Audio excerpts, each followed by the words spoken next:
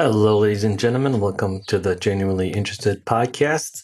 My name is Roy Bensby. I'm your host. And this week we have a very special and inspiring guest, Jessica Cox. Where to start with her? Her accolades are unbelievable. Black belt in Taekwondo, pilot, surfer, certified scuba diver, Guinness World Record holder, TED Talks, motivational speaker, guest of honor at the White House, and list goes on and on and on and on and on. And the reason all these things are amazing, they would be amazing for anyone, but the reason is she has no arms. She was born without any arms. And if you go back to what I said pilot. So she is the first armless pilot in the world, which is quite the achievement. She has a can do everything type of attitude and mentality. And I think the most important thing about Jessica is her mindset, that unbreakable will to achieve things that most people just say like, oh, it's too hard, or I don't want to try this, or she just has this adventurous spirit and a spirit that doesn't break. And I think more than anything, that's what's interesting about Jessica is that mindset. So I was happy to have her on the podcast and talk to her and get some insights from her about how she grew up, about how she sees certain things, and how she eliminated I can't from her vocabulary. And I think she inspires a lot of people. I know she definitely inspires me. The other day, I was on my couch feeling sorry for myself after a hard day. And I was doing some research on her, and I just got my ass up and went on a run because that's what I should be. So feeling sorry for yourself achieves absolutely zero. It's natural. We all do it, but you should definitely try to eliminate that as much as possible from your life. And listening to someone like Jessica speak is something you should be doing every day. If not Jessica, then people like Jessica who want to inspire people to be the best version of themselves. This isn't something that you can consume once a month or once every 2 months. You should be consuming this daily because every day brings a different challenge. And sometimes you wake up in the morning and you feel like shit. And it's not, you didn't wake up on the best side, the wrong side of bed. Something happened, you had a fight, whatever the reason, you need something to get you going. You need someone that's gone through it and is telling you you can still achieve that thing. Whatever X is for you, you can achieve it and you can become a better version of yourself. So people like Jessica are crucial. I think there's a small percentage of people. There's a lot of fake and false motivational speakers that haven't necessarily achieved anything and are just trying to get you to sign up to some 21-day program on their website and are selling a lot of snake oil. There's a lot of disingenuous stuff like that on the internet. But if you really look for them, you can find people like Jessica and others who are genuine, who have a real message and have really done inspiring things. So cling on to these type of people and just get a little bit better each day. It's all we can do. A little bit better than we were yesterday. So without further ado, here is this week's guest, Jessica Cox. The Genuinely Interested Podcast.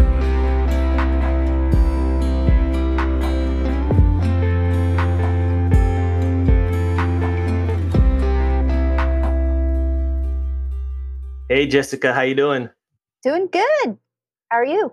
I'm very well, thank you. I've been wanting to talk to you for a while. I've been following your journey and watching the documentary. And if you put a list of inspiring people, you're definitely in the top 10. Worldwide, easy. Thank you. So I'm happy to have you on. So I'm just going to kind of start listing off some of the accolades right off the bat. So black belt in Taekwondo, pilot, you surf, certified scuba diver, Guinness World Record holder, 2 TED Talks, motivational. I could go on and on and on. And for any person, this would be an amazing, impressive resume. But what makes it even more impressive is you've done all these things. And like I said, so much more. And you've done that without the usage of your arms. Yeah, this is my normal. And when you say that, I don't think, oh, well, what's so different about that? Because for me, this is my normal. This is all I've ever known. Since day one, I didn't have arms to begin with. So my normal is to connect with my feet and to connect with my world using my feet to do everything that you can imagine that hands and arms can do. Instead, I do it with my feet. Yeah, there are some things that are hard to do when I'm walking because they're already in use. But for the most part, my body's adapted in a way to be independent with toes and feet. But you have to realize on some level. I mean, you're obviously the only pilot in the world with no arms, so it is something unique. It's not something that every person can do, right? Most people, even with arms, they're not pilots. There's a very small percentage of people who are actually pilots. So to do that, it's exceptional. That is true. There are so few people out there that are pilots. And I think part of my message is also to get the word out that you should consider flying. And I mean, it is rare the fact that obviously I am the only person in the world who flies a plane with just my feet on the controls, no special modifications, not a specially built airplane. This is just a standard air coupe airplane. And I think about it at times. And if you would have asked me, maybe 10 years ago, if I would have thought of it, it would have just totally blown my mind. The idea that I can be in a plane right now and control that with my feet without anyone else in that plane with me. It's pretty empowering. Yeah, my dad, he was I don't think he is anymore, but he used to be a pilot in like you said, small planes. I don't know like the technical terms for them. But I remember once him and his friend, who was a pilot as well, a much more experienced one, they took me in the small Cessna. It must have been maybe a 4-seater, I think. I was small. I must have been 8 or 9 years old. And they just wanted to mess with me. So about halfway through, they turned the engine off. And this thing just started to free fall. And then, he did this for maybe 20 seconds or so. And then he put the engine back on and just, rose back up. But like I felt all my insides just like go right up to my throat, where I felt like I was going to throw up. And I think that was something that they probably shouldn't have done to a young kid, because for a few years afterwards, I was like, yeah, I don't want to go on a plane. I'm not interested anymore. But I always remember that as a fun, now in hindsight, as a fun experience. Yeah, that's true. You were kind of traumatized, sounds like. I mean, so for you, where does that inner strength come from? Essentially believing in yourself that you can do something that most people, I'm assuming at the time, told you can't do. Ever since I mean, as far back as I can remember, everyone would tell me, you don't have arms, you can't do that, or some kind of verbiage like that insinuated that the fact that I didn't have arms would mean that it's not possible for me. And I mean, I used to get so angry at times and frustrated because I would say, oh, yes, I can. Or at least I'd say that in my head because it was so constant. And being told that constantly almost like makes you build up this like energy inside you that you want to just say to the world, I can do it. And that definitely played a part. But who I am is I am a person who is an adventure seeker and someone who will, any opportunity crosses my path, I will jump on it and do it and do it because that's just a part of my personality, hands or no hands. Yeah. But yeah, it's been a part of my life since the very beginning.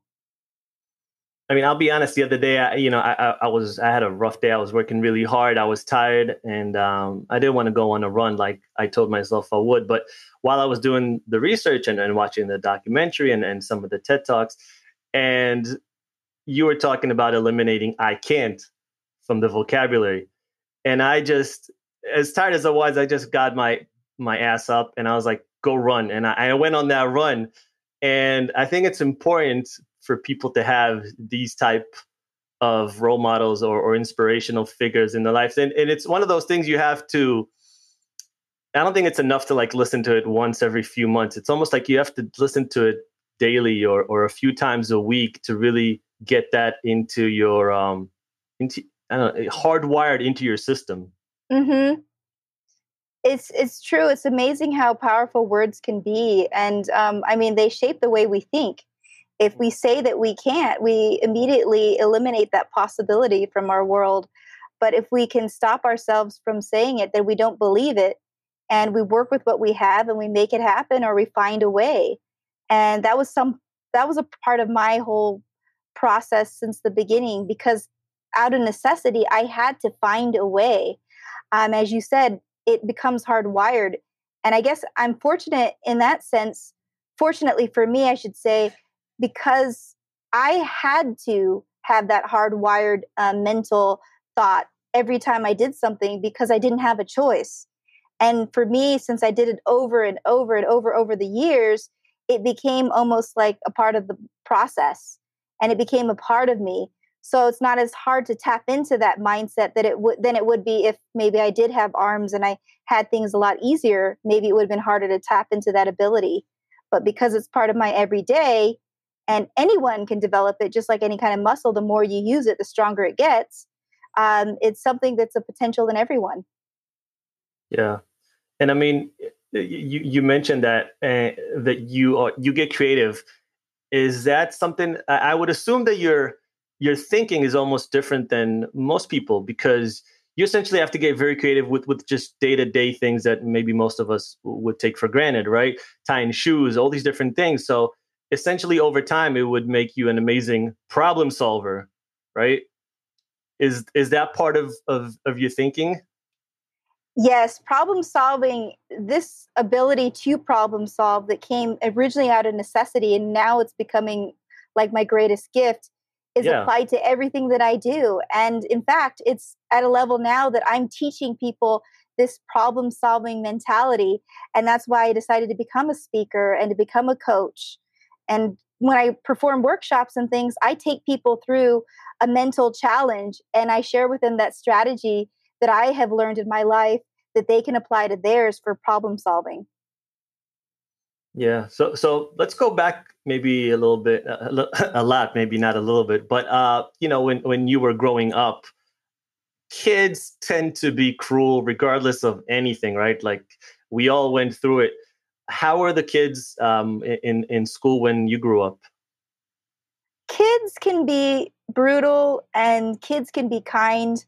You get that all those reactions. I mean, for those times that I may have been picked on or the times that I got bullied, for every time I got bullied and picked on, there was always another kid there who would stand up for me, who would say things like, "Oh, don't listen to him. He's just a bully," and or "Don't listen to him. He doesn't know what he's talking about." And it's funny how that really diffused the effect of the bully. And that's what I tell kids all the time when I speak to them. I say, you know what? You don't have to always stand up to a bully, but if you can stand up for someone and be there for someone when they are picked on, it makes it a little easier to know that they have a friend there who's telling them, hey, that's okay. Don't listen to that person, or, don't even bother with them. It makes it easier for that child. And that's what I like to get out there when I talk to students. And what were your parents like growing up? Were they supportive of all your ideas? Yes, I mean, I do remember going home to mom and telling her sometimes when I was picked on, and she'd say, just don't listen to them, or they don't know what they're talking about. But my parents were the best cheerleaders for me. My mom said, "You can do anything, and God has a reason for everything, and what you're going through right now, He has a plan for you." And it's amazing because she lived out that. And my dad said he's never once shed a tear about my birth condition. He never saw me as a victim. So I didn't have the choice to see myself as a victim. Wow, that's amazing. Yeah, I think that's so important.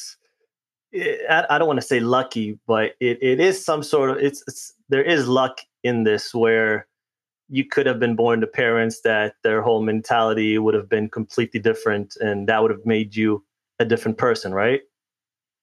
Naturally, yes. the role of a parent is really critical for any child, especially a child who has extra hardships or extra challenges that that are stacked up against them. Yeah. Yeah. I personally, I don't have kids, so I don't know what that's like. But yeah, I would assume so. I see, and especially nowadays, I see this helicopter parent type movement where, when I was small, my parents would let me fall, they'd let me run, they'd let me do whatever I wanted, essentially to. I don't know if it was consciously to toughen me up, but that was just how people raise their kids. And now everyone's very cautious about where the kid goes, what he does, can he fall, can you say something bad around them, and I almost think it's a little bit too much defense, too much coddling of Mhm. kids. What do you think? I mean, I don't know if it's a popular opinion, but it's my opinion. Yeah, I love that opinion. And I'm not a parent either, but I do have a niece. And I know the other day when she was learning to ride her bicycle, she went down a hill and she was just getting so much momentum and she fell. And it was so traumatic for her that she had to call me and tell me about it. I'm like, you know what? Sometimes you have to fall down so that you know and you learn and you get back up and you just become stronger and you know not to go down a hill at that speed. So it's a learning experience. And we can't really shelter our children from those learning experiences in life because it takes us and makes us who we are and helps us for later down the line when we have life challenges. So I've seen you talk, in different venues, and you diffuse the situation of the awkwardness that's sometimes there with humor, and you do it very, very well. Like "Look, ma, no hands," or I saw like a license plate that said "unarmed," which I thought was hilarious. And I honestly think that humor is the best solution for most situations. When people laugh, all their guard just they let their guard down. It's automatic. Is that something that you kind of developed over time? Yes, humor is a wonderful way to remind people that you're human. And unfortunately, people who have visual differences, you don't see a woman without arms very often. So when you do see them, you almost get startled or shocked or you're curious. And sometimes you just have to remind that person that, yeah, I might be different, but I'm as human as you and your family and your neighbors. And so I think that that's what's wonderful about humor. It breaks the ice to remind people about the humanity of anyone who's different. Have you ever thought about going into stand-up comedy?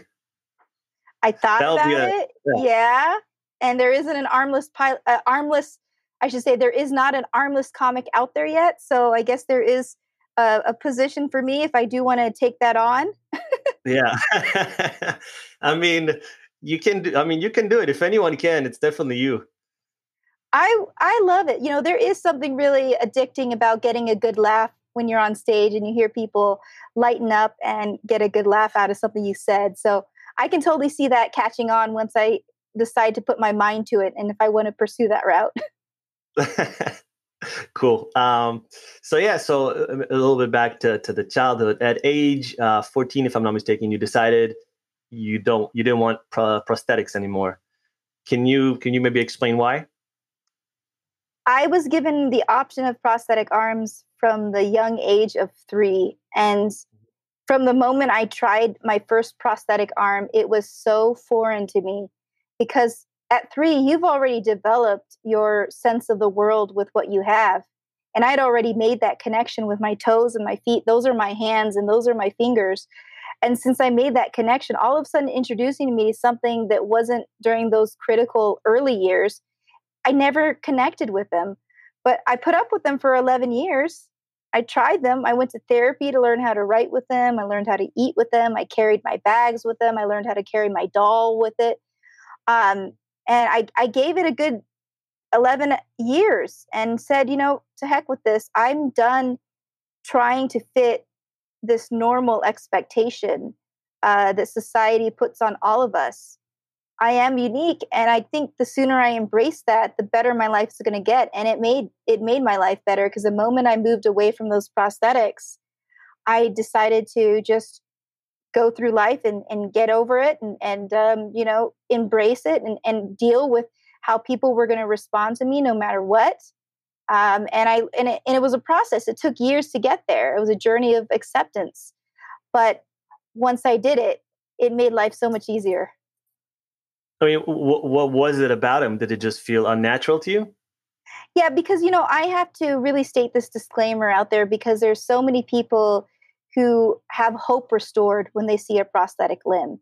These are people who've lost limbs, maybe due to trauma, disease, many veterans coming back. So a prosthetic gives them their life back.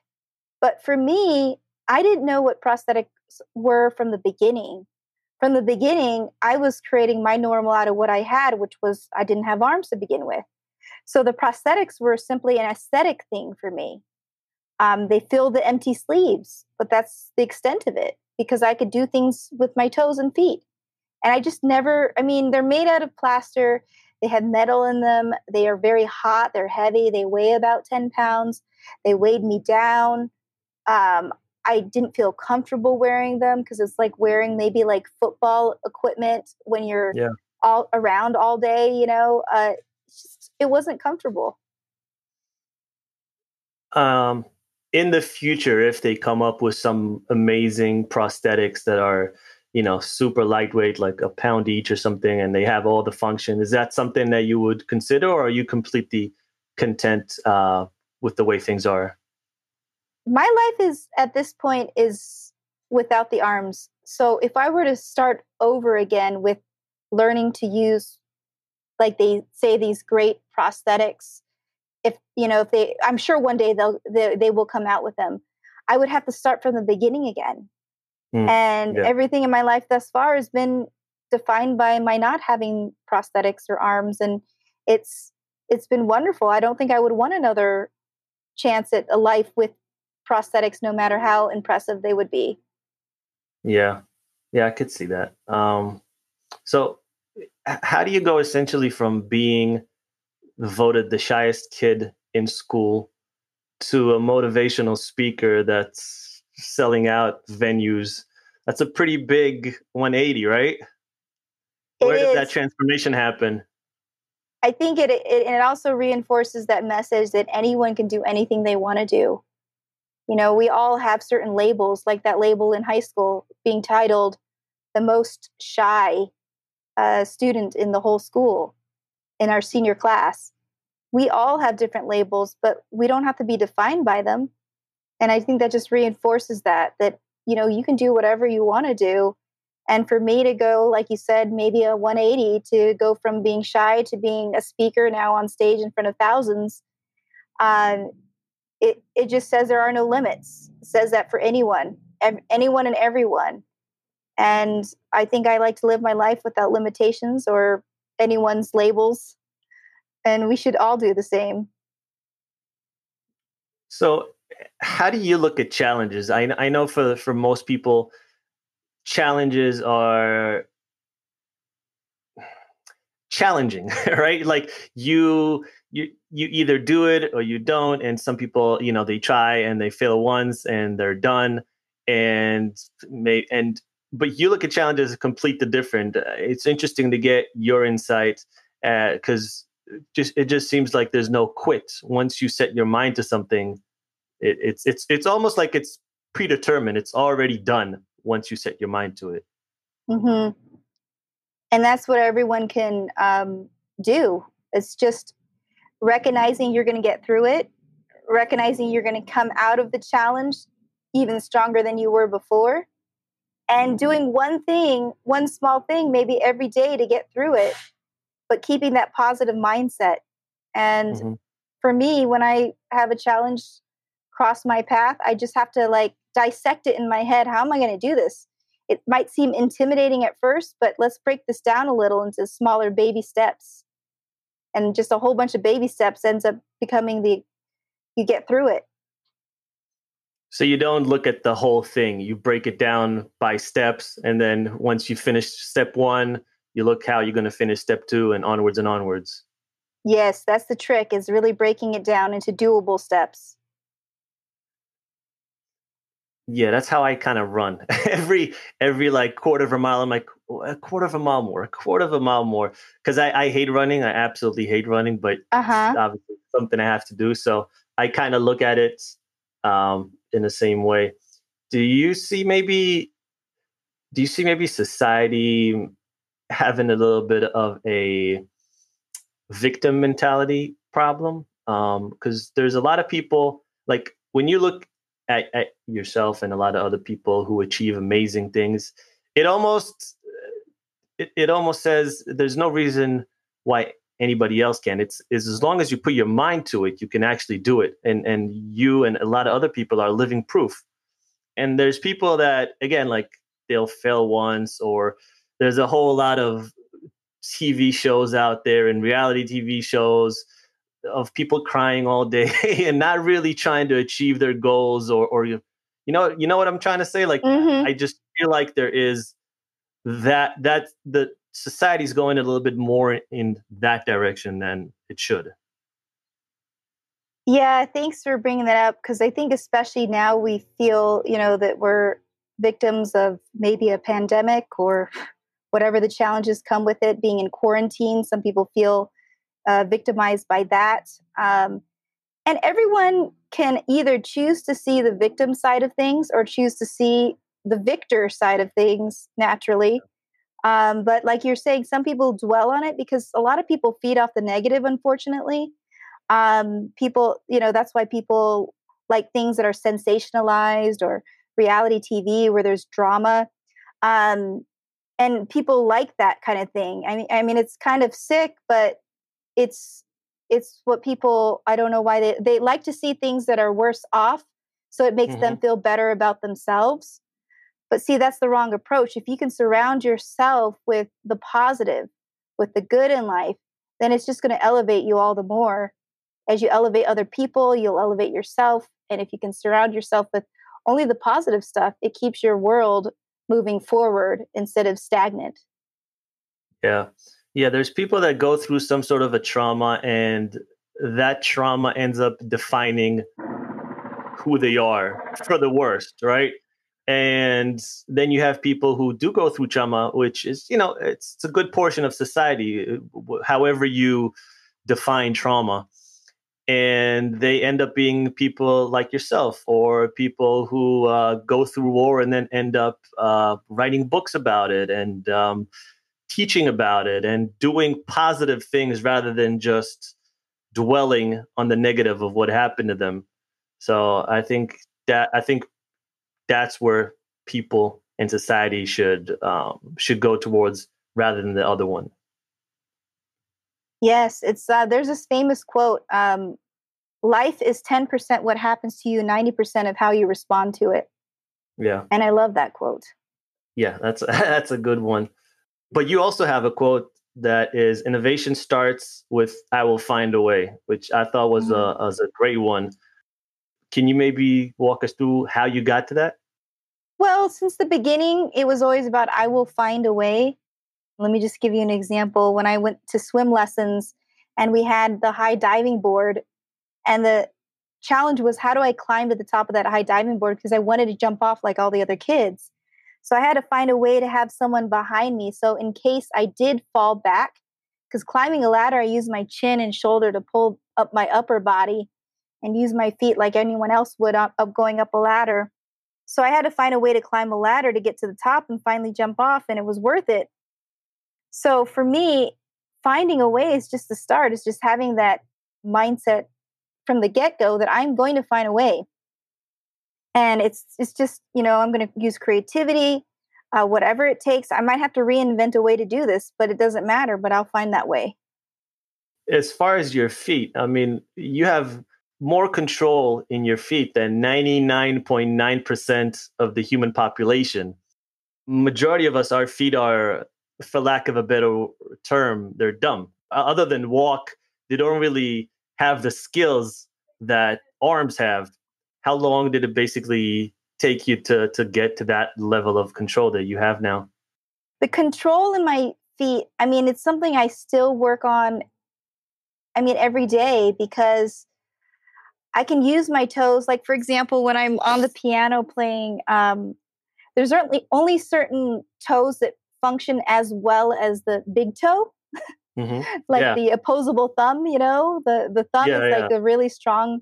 Well, for me, it's my big toe, and trying to figure it out um, will basically trying to use my toes on the keys. I'm still trying to figure out certain keys. So I'm still working on some things like stretching other toes other than the second and first toe. So it's a work in progress. It is. It never ends. So maybe take us to that day when you flew for the first time by yourself, completely by yourself. How was that feeling? That must have been amazing. Yeah, and in fact, I'm going to go flying tomorrow morning again, and it always reminds me of that first time I flew. It was like this feeling of I'm pilot in command, and Yeah. it was the most empowering experience to know that I am controlling this airplane with just my feet, and that I can essentially, at that point, I'm holding my life in my own feet at that moment, because whatever I'm doing with these controls is keeping this airplane in the sky. And I could just as well not control the airplane, and the airplane could fall out of the sky. So it's this realization. It hits home really well, knowing that accountability that we all have. And for me, it was that accountability that I have for what happens in my life. Can you maybe take us through the technical aspect? Like how do you fly the plane? Sure, it was for me. I had my feet on the controls, so it's like putting your feet up. I mean, it's a lot of ab work because my feet don't actually touch the ground. I'm keeping my feet on the controls of the airplane, and I'm using my left foot to power the throttle, and then the throttle's kind of like the gas of a car. So I'm powering that throttle with my left foot. My right foot is holding on the yoke, which is kind of like the steering wheel of a car. And I'm using my foot on the yoke, my right foot on the yoke, and my legs are crisscrossed. So my left foot's on the throttle, right foot's on the yoke, and I'm controlling that airplane, and I'm taking off, and I'm watching all the instruments. I'm having to look out for traffic. I'm also communicating on the radio. So there's a lot going on. Yeah, it's a lot of work. Yes, it's a lot of work. Wow. So how long? I mean, did you have any problems initially trying to get that license? Like, were there some bureaucratic issues that you dealt with? There were challenges that we thought we were going to have, but it turns out that as long as I did everything the right way, we didn't have challenges. I had a check ride, which is basically like when you go in to take your driver's license test. But for me, for a pilot, it's called a check ride. And the examiner told me, hey, if you can show me how you can safely maneuver this airplane and fly it with your nose, I don't see why you shouldn't be a pilot. If you can show me how you can fly and safely maneuver this airplane with your feet, you should become. There should be no reason why you shouldn't become a pilot. So, surprisingly, the examiner from the Federal Aviation Administration was very supportive of it. And I went through all the requirements. As long as I met the requirements and could prove that I could fly an airplane safely, they were in support of it. Oh, it's amazing. And do they have different laws for different states, or is this across the country? There are different laws for what's called my sport pilot certificate. And it has certain requirements, like I can do daytime flying, and also I can reach a maximum altitude of 10,000 feet. So there are certain restrictions for every single certification or license as a pilot. I see. Um, Now, as far as driving, you have a completely regular driver's license, right? You can rent cars from Avis and drive anywhere in any car, correct? Yes, I basically drive any car that's an automatic, and no one at any rental car agency has stopped me. It's I'll just put it like that. Yeah, that's fine. I don't think anyone knows how to drive a stick in this country anyway, so that's okay. um, and I was just wondering if you ever had, a situation where a cop pulls you over essentially, and he sees you just driving with your feet and probably freaks out for a second? Does Well, that I'll ever tell happen? you, no one has ever freaked out. People who I've driven around maybe will freak out and they will, buckle up their seatbelt right away, and you can tell how tense they are. But if I've ever been pulled over by a police officer, they always play it off really cool, like this is normal, nothing's out of the ordinary here. I think that's part of their the demeanor they have to kind of personify. So it's Yeah, like they don't. I mean, like they've seen it all. So I haven't yeah. caught someone, but I have caught some curious police officers who will say, "Well, how exactly does this work? How exactly are you driving this vehicle?" So they will get the curiosity will get the best of them, and they will stop me and ask how it works. Yeah. And I mean, is that something you get annoyed by, or is it fine? You're just used to, or people ask you questions? I don't get annoyed by it because it's just part of the package. I mean, I put myself out there as a speaker on stages in front of thousands of people. So evidently, I don't mind it. I don't mind the curiosity. Yeah, there are some days I will admit when I will be going to the grocery store and I'm there to do simple tasks like get a gallon of milk. And then all of a sudden, people start asking me questions, and I don't have the energy or I'm not in the mood to answer every question about my difference. I just want to kind of go in and do what I got to do and leave. But I mean, I'm only human in that regard. So, um, but I have to understand for someone seeing me, it is their first time encountering someone who doesn't have arms. Perhaps for some of them, it's the first time they've encountered someone with a disability, and they want to know. And I have to be an ambassador in a sense that I have to be positive about it, because then it gives them the experience to the next time they see someone who's different. Will they feel like, oh, they shouldn't say anything, or it kind of prefaces, it sets it up for the next time they see someone who might be different than them. But they can be tiring. Like I always think about celebrities in that instance, right? They can't go outside without someone coming up to them. And sometimes, like you said, you're just not in the mood. You just want to go get something from the store. You don't really feel like talking. You had a bad day. You had a fight with your girlfriend or boyfriend. So we're human, right? Like we have ups Yeah, and downs. We don't always have the same mood, and we're not always uppity and happy. So that's yeah, very true. Yeah. yeah. So do you get a lot of, I guess, emails or from people telling you that how much you inspired them and how much they maybe aspire to be like you and stuff like that?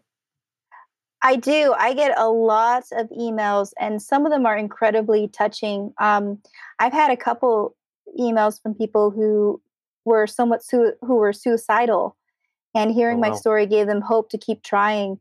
And there's really nothing more rewarding than that, to know that just being out there, putting yourself out there, can help someone really re-examine their own life. So yeah, I do get a lot of emails, a lot of calls too, and it's very rewarding. And is that part of your life mission now, to help kids in similar situations? It is. Some of my work is with my foundation that helps people with disabilities. And so I feel like I have been so blessed in my life. I've been given so many opportunities. I've been given wonderful parents, and not everyone has that. So the least I can do is provide a resource for those kids who might be struggling and may not have that same kind of support. And that's why I had started a foundation called Right Footed Foundation International to help with mentoring, advocating, educating, and inspiring children with disabilities, children and adults with disabilities. But I have a special place in my heart for children with disabilities. Yeah. Yeah, I saw a few in the documentary, and your heart just goes out to them. It's already a difficult period in your life, so when you compound all the other things, it makes it so much harder. Yeah, very true. So maybe tell us a little bit about how your experience in Ethiopia was. You received such a warm welcome there, and I guess it seems like over there the problem is much bigger than it is here. I mean, there's no funds, there's no support, no facilities, a lot of preconceived ideas about what disabilities are and what people are capable of. Yeah, so kind of what was your experience there, and some of your takeaways? Well, I've had the wonderful opportunity to see the world as a speaker, as a coach, as an advocate, and as an ambassador for a Nobel Peace Prize winning organization called Humanity and Inclusion. And they work on reaching people with disabilities all over the world. And anyway, when I traveled to Ethiopia, it was on behalf of the Humanity Inclusion trip. And I was able to see with my own eyes, as I've seen in many developing countries, the reality of people with disabilities, the reality that some people born with disabilities are hidden at home. Some people are put in cages when they have a disability. Some people are not allowed to go to school. Some people are not allowed to go to work. And to see that and realize that all that they really need is the opportunity, and there's things that stand in the way of them receiving that opportunity. It's very hard to witness, but it also makes my role visiting that country and the advocacy that I'm doing with the press and the speaking that I'm doing, it makes it all the more important, because it needs to start with shifting different attitudes about people with disabilities. It starts with that attitude and the understanding that they have the same capabilities. If they're given the support and the opportunity, they can achieve things. They can go to school, they can get a job and do great things with their lives. Do you leave there with a different perspective on things? When I leave a country, yes, for sure. I am grateful for the fact that I was given every opportunity in the world and nothing ever held me back. And I was given such wonderful parents. But it also really reiterates to me that I need to continue the work that I'm doing globally to make sure that those people who don't have a voice, people with disabilities who are voiceless because of their situations, that I'm there to be their voice, and that I'm there to, because I have the ability to do so, that I'm there to share with the world that disability doesn't mean inability. Yeah.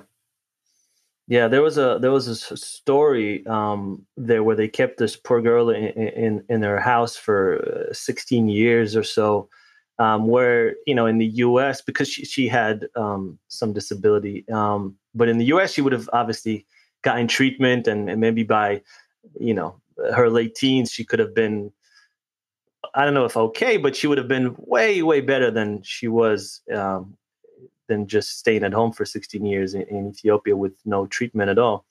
So I just thought that was such a sad story that potentially, again, like if you put her in the right place, she could have received the treatment that she needed. And I'm sure there's a lot of stories like that across, developing nations. Yes, that's definitely true. Sometimes it's literally access to a single medication that has been so available in other places in the world, like the United States. Like one of the children in that documentary was a woman, a young girl who had epilepsy. And so during our interview, she went into an epileptic attack, a seizure. And it's hard to think that if she just had access to the epilepsy medication that you can get access to anytime, anywhere in the United States, if you just had, she had access to it, it would help her life and make her life better. But because she can't, and even if she did have access to this medication, it would be probably put on the black market or something. Unfortunately, it's the reality, and it's sad. It's hard to watch that. Yeah. And, I think that goes back a little bit to that victim mentality here, where I personally, I grew up in Africa, half my childhood, I would say about 6 or 7 years. And you really see, when you see like a country that's in dire need of basic things, it's very different, where people here complain about, oh, it's difficult and it's hard. But then you go to countries where it's really difficult and it's really hard. And the US is the richest country on earth. And if you really set your mind to something, most likely you're going to achieve it. Doesn't matter what background you're from. And that's not the case in many parts of the world. And when you see that firsthand, it gives you a much different perspective on what hardship is, on what opportunities are. And I almost think that people need to go live in those places for a few months just so they can have those perspectives as well. Yes, that's so true. So I know you had a couple of TED Talks. How was your experience in Tel Aviv? And how did that come about? Well, for me, I had this wonderful opportunity to do my TED Talk, my first TEDx talk at it was basically called TEDx on it was the Capitol Hill, meeting in Washington D.C. So I was like, this was the first time they were doing it. I was like, I have to go to this as my first TEDx because it's on Capitol Hill in the Library of Congress, and that was just Yeah. pretty phenomenal to be able to have that opportunity, and we made it possible. And it was a very short, sweet talk. And then I was invited to speak in Israel just a year and a half ago because Israel had their TEDx talk, and they were it was a pretty big following and a huge audience. I mean, supposedly their tickets to this TEDx were like sold out a year and a half in advance or something ridiculous like that. So it was like a neat opportunity. I'd never been to Israel before. So I flew into Tel Aviv and just had this incredible opportunity. And the challenge was it had to be all memorized. So I had to memorize the entire speech because they were going to translate it into Hebrew prior to me being on stage so that anyone in the audience could see the translations. So that made it even more difficult because I had to essentially memorize word for word my entire Oh, speech, which I don't normally deliver speeches word for word. yeah. So you couldn't change because then it wouldn't be correct with subtitles. Exactly. So it was the Oh, that's toughest speech I've ever had to prepare for because I had to rehearse it. And when you want to rehearse it, you don't want to sound memorized. You want to sound natural. So you have to rehearse it past the point of memorization to the point where it becomes natural. I mean, you did an amazing job. I would never have known. Thank you. That's good to know that it came off that naturally. I think that is if I had to list things, that is by far my biggest fear. I don't even know what would be a close second because I don't really have a lot of fears, but just going in front of an audience and public speaking is yeah. I think a lot of people, but definitely for me, that would be my number one fear. So You can do it. If you run like that and you tell me that those you get through those mental blocks running, you can easily get up there and speak. It's the same. It's all mental. yeah, no, 100%. I was in the army. I've done a lot of different extreme sports and traveled, and it's just you know public speaking has always the only time I've ever been on stage was actually in the army when we had to put on some play. But I had 10 seconds and I had my back to the audience, so I couldn't see anyone. And I did my 10 seconds and I ran off. And I remember afterwards, just my whole body was just in jitters. Like it was almost like jumping out of a plane, the adrenaline that I had. Yeah, Yeah. crazy. So do you have any big future projects that you wanna work on? Maybe climbing Kilimanjaro or becoming a skipper on a boat or a stand up, or there's so many different things.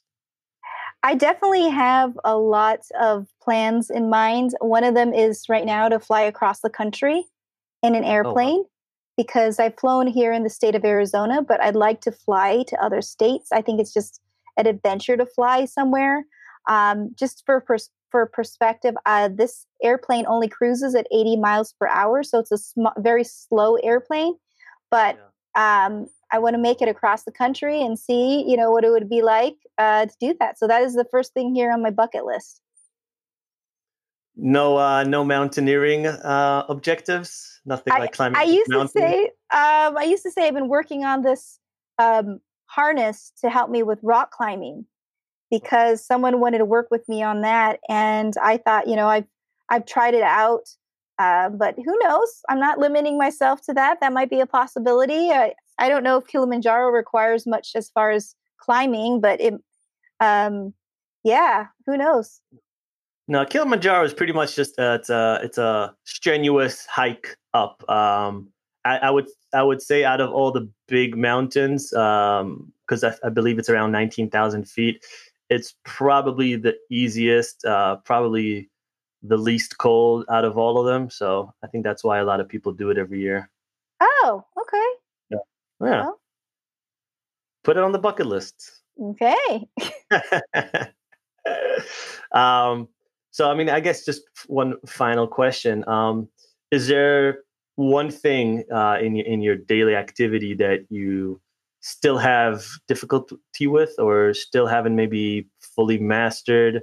Something that gives you, pause sometimes. You're like, this again.